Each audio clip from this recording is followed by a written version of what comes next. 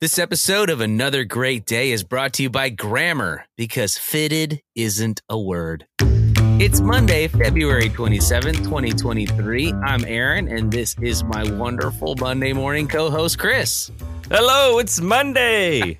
We'd like to welcome you back to Another Great Day. And if you didn't catch on to that sponsor, yes, I said the word fitted last week and was promptly corrected by wiser, more grammatically regal folks than myself. So thank you.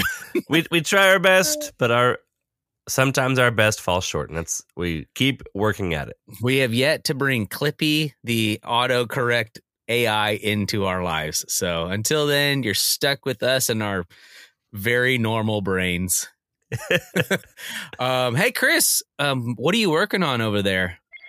Hey, P, I didn't hear you come in to my special space science lab here at Cavendish Laboratory. Oh, well, this place sure is fancy. Man, I always forget about your passion for atomic physics. Do you think you could make me a root beer? Sure thing. I just need to aim this radiation at some paraffin wax.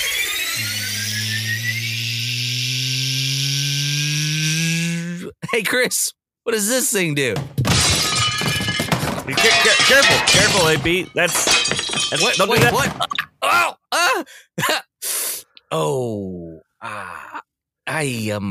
Buddy, I'm so sorry. No big deal. I'll just measure the range of those protons later. What a forgiving co-host. Oh, man. Well, this ties into this day in the year 1932. That's 91 years ago, folks. Most of you were not alive. That's right. In the year 1932, the neutron is first discovered by Sir James Chadwick at the Cavendish Laboratory, the very place Chris was just fake working. It would be like finding a tiny world. How cool is that? So let me ask you a question, listening audience. If you were the king or queen of a tiny world, what would you name it? Take a few seconds and discuss. All right. Well, let's go ahead and move on. What do you think, Chris? Aaron, is there a connection between radiation and paraffin wax? Well, I am not prepared to go into the details of this, but I did do some light research. And James Chadwick was one of several people who discovered the neutron by charging up some ionized beams, I think. Okay. And shooting it at some substances. And because of the dispersion of the protons and the weight left over, they realized there were other particles still present that did not have a positive charge. So you're saying they pointed an electric laser beam at some wax. What was left over proved there was something they didn't know. Correct. There was something there that they didn't notice there before? There may be something there that wasn't there before. Mrs. Potts was also there. Singing a song. I love that song, by the way. That's a great scene. Yes, thank you for putting me on the spot, Chris, to explain astrophysicist talk things. I mean, atomic physics. I'll make it sound good. I really appreciate you. Well, this next segment is called the Question of the Day. And if you're new to this, we're going to ask you a question. And just like Chris did, we're going to encourage discussion. So he encouraged me to discuss something, and we kind of ambled upon the way and found some answers there. So we'll ask a question. We'll give you about 10 seconds to answer. And if you need more time, feel free to pause the show and come right back. We'll be waiting for you. Today's question of the day is, would you rather be a big fish in a small pond or a small fish in a big pond? We'll be right back. All right, Chris, you've spent a lot of time around ponds. Would you rather be a big fish in a small pond or a small fish in a big pond? I'm going to say a small fish in a big pond because I want room to grow and explore. Ooh. I don't want to be the top yet. I like that. because at the top of things, you got to have responsibility, and maybe you're too big to even go do the things you want to do because you're the big fish. Now, listening audience, this is unrehearsed. We don't usually go over these discussion questions together before we record. And this is funny. I have the exact same answer. I wanted to be a small pond and a big fish so that I had room to both grow and explore. Oh, wait. Sorry, you said small pond. You meant small fish and big pond. Oh, yes. Sorry. Sorry. Remember that grammar thing? Yes. We word well. We word it all the time. Words. Words for me in my brain head. Yes, I would like to be a small fish in a large pond so that I have room to grow and explore. I love so exploring. Funny. Yep. Huh. Yep. In fact, I was looking at a trip to Carlsbad Caverns last night, and admission. Do you know how much admission to Carlsbad Caverns is? $7. $1 per person. What? $1? $1. $1 buck? I was alone in my living room, and I go, $1.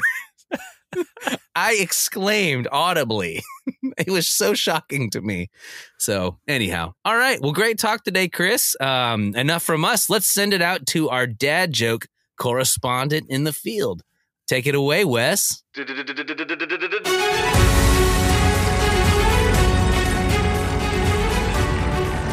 Hey, Aaron, Chris. I'm here at the local Radio Shack.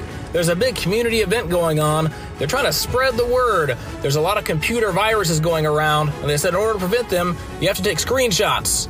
Anyways, back to you guys. All right, great job as always, Wes. Stay safe out there in Dadville, and we'll see you tomorrow. Well, welcome back to another great day. I'm Aaron, and that's Chris, and we're glad you're here. This part of our show is called The Word of Wisdom. This is where we'll take a minute to go through a proverb or wise saying, and then give you our take. Here we go. Today's word of wisdom comes to us from Proverbs 19:25.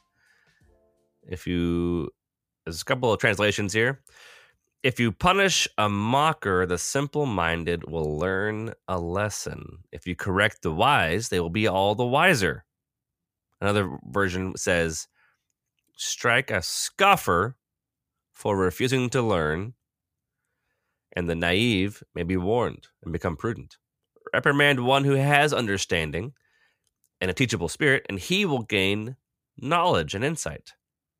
Great, Chris. That's awesome. And thanks for reading us both of those translations.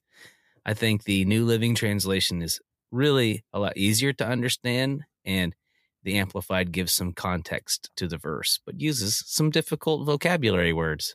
But as you said once, if we don't use these words, we'll never learn them. So there we go. There we go indeed. Well, here's a quick little thought on this. There is a great difference between the person who learns from criticism and the person who refuses to accept correction. How we respond to criticism determines whether or not we grow in wisdom. So just like on Friday, Kathy read to us how we respond to compliments, whether we respond with humility or whether we respond with pride, same exact concept when responding to criticism. So the next time someone criticizes you, listen carefully to all that's said. You just might learn something. You know what, Aaron? It can be tough when someone points out how you did something wrong or that you are wrong. That can sting. That can sting real bad. I once recorded a podcast where I said the word fitted and was texted by about a dozen people. Did it sting a little bit? And I thought, oh no, I'm a fool. I've made a mistake. And then I knew that those people were correcting me in love so that I wouldn't make that same mistake again. It says here, if you are willing to be corrected, you'll be all the wiser. Yeah, I feel like I'm like a Pokemon. I leveled up.